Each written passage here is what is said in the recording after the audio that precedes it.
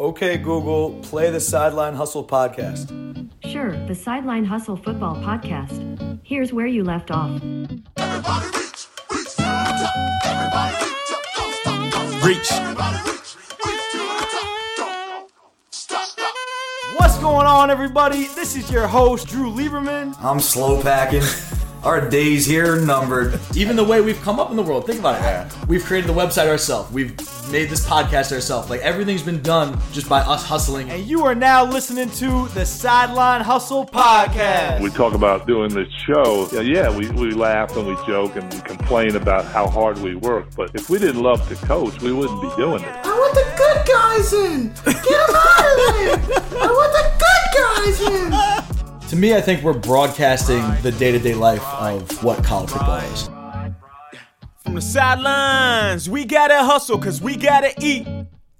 From the sidelines, we got some goals that we still gotta reach.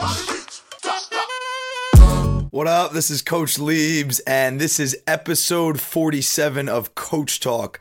I actually recorded the episode this morning. I sat down with the head football coach at Bosco Prep, Mike Teel.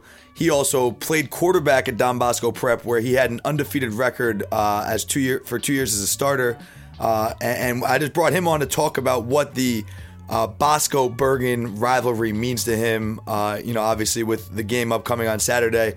Just wanted to sit down with him. I think he was a part of 7 games as a player, and now this will be his 6th game as a coach against Bergen. So he's obviously been a part of it for nearly a decade. And just kind of wanted to get his opinion and share some stories with him about how special this rivalry is. We had just come off the field. We practiced this morning at 5:30 a.m.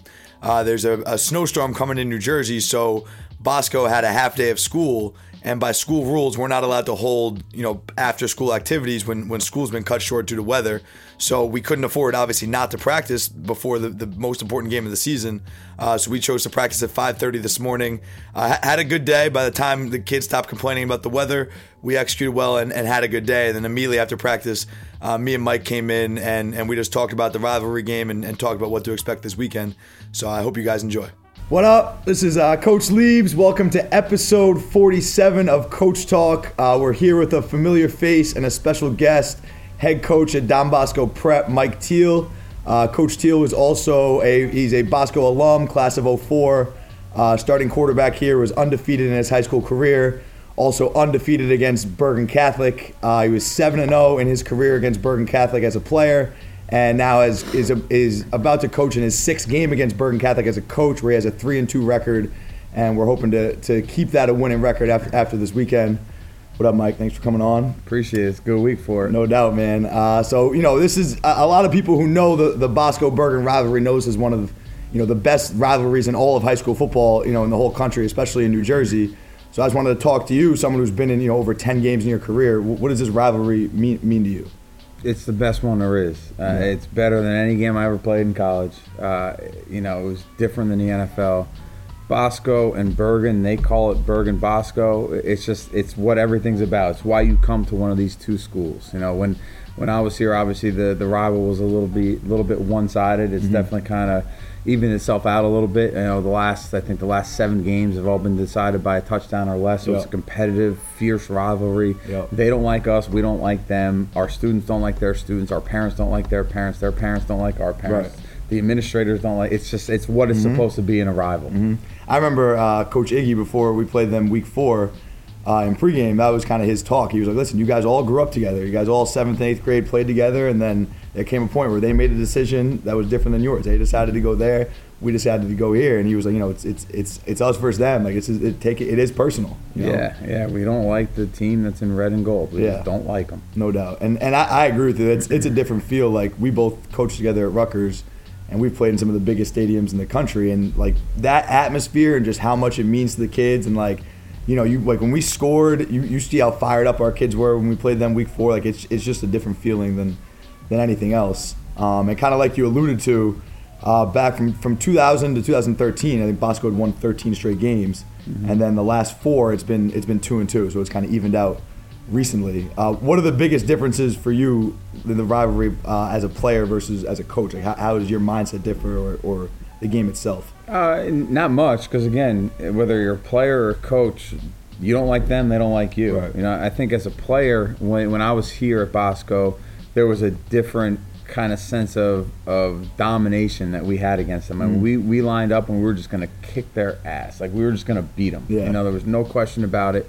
You know, the first game I started against them as a junior, we won 49-0. I mean, it wasn't a game. You know, they had some good players, but we just dominated them. Yeah. My senior year, again, same thing. We beat them. You know, we beat them up pretty good.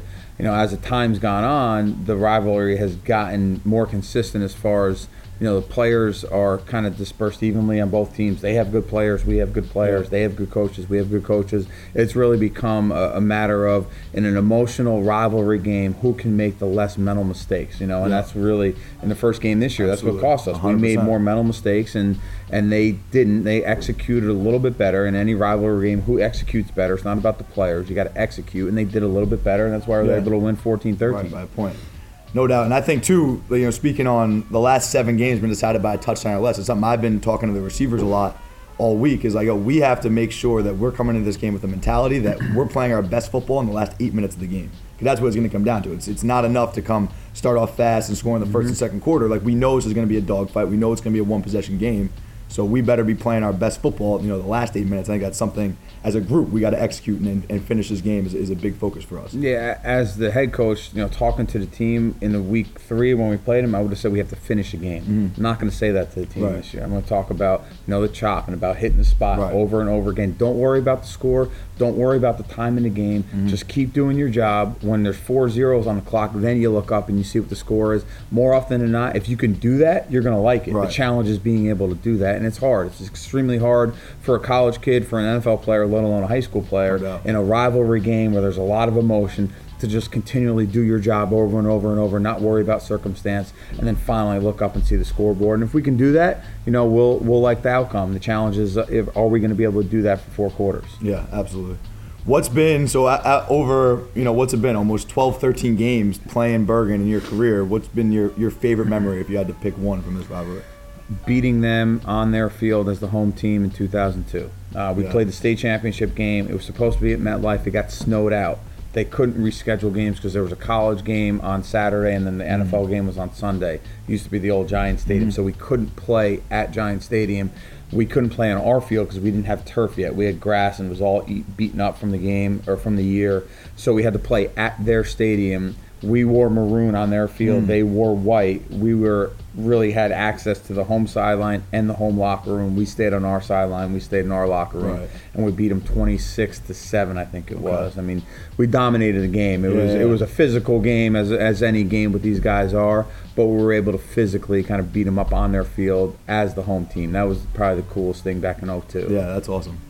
That's great. And what was the difference, or was there a difference? You know, you coached this game as a coordinator when you first came back to Bosco from Rutgers, and now obviously as a head coach. Is there a difference in the way you prepare for this game personally as a coordinator versus a head coach? Not really. Yeah. I think maybe a little bit, in far as when you're a coordinator, your goal is to try to score every time you get the ball. You know, as a head coach, you have to play conservative into the factor of the game, into how the game's going. As a play caller on offense, you know, you're trying to score, you know, and you let the head coach tell you, hey, be smart here, or don't take a shot, or, you know, let's play for field position, stuff like that. And that's kind of a head coach's role. So, you know, I'm not calling the plays. I'm involved with the offense, but in my mind, you know, I always want to score, and I have to take a step back and let the coordinator handle that, and then let me kind of focus on the whole situation of the game. Where's field position? What's the game like? What's the score? What's the weather like? Is there wind? All that stuff, and I'll take all that into consideration and then make a decision off of that. Yeah.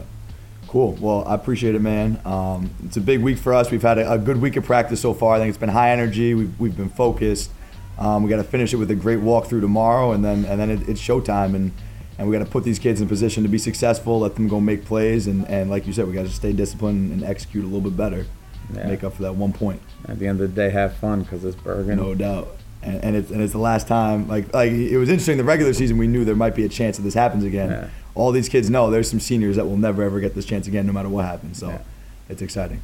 I appreciate it. This is Coach Leaves and Coach Mike Teel on episode 47 of Coach Talk. I will see you guys tomorrow. Peace. Everybody reach, reach to the top. Everybody reach up, don't stop, don't Reach. Everybody reach to the top. Don't stop, stop. Hold up, brother, let me get this thing straight. Can't just be another random rapper with a mixtape. I just went and put another beat inside a pine box. I just went and took another trip way out to Biscayne. I love Miami cause they always treat me so well. They used to see me nowhere. I used to pull them by saying I run for the team. Now they running their hands through my head. Yeah, they used to never wanna see my town. I got them coming to the east side now. Where they at? In the city where I reside now. When they move a little weight, let the D-line now. Running track or running back. Gotta keep it moving, never running back. Never. We running the game and they running laps. That's another story for another track. See, from the sidelines, we gotta hustle cause we gotta eat. From the sidelines, we got some goals that we still gotta reach. Yeah. Reach. Yeah.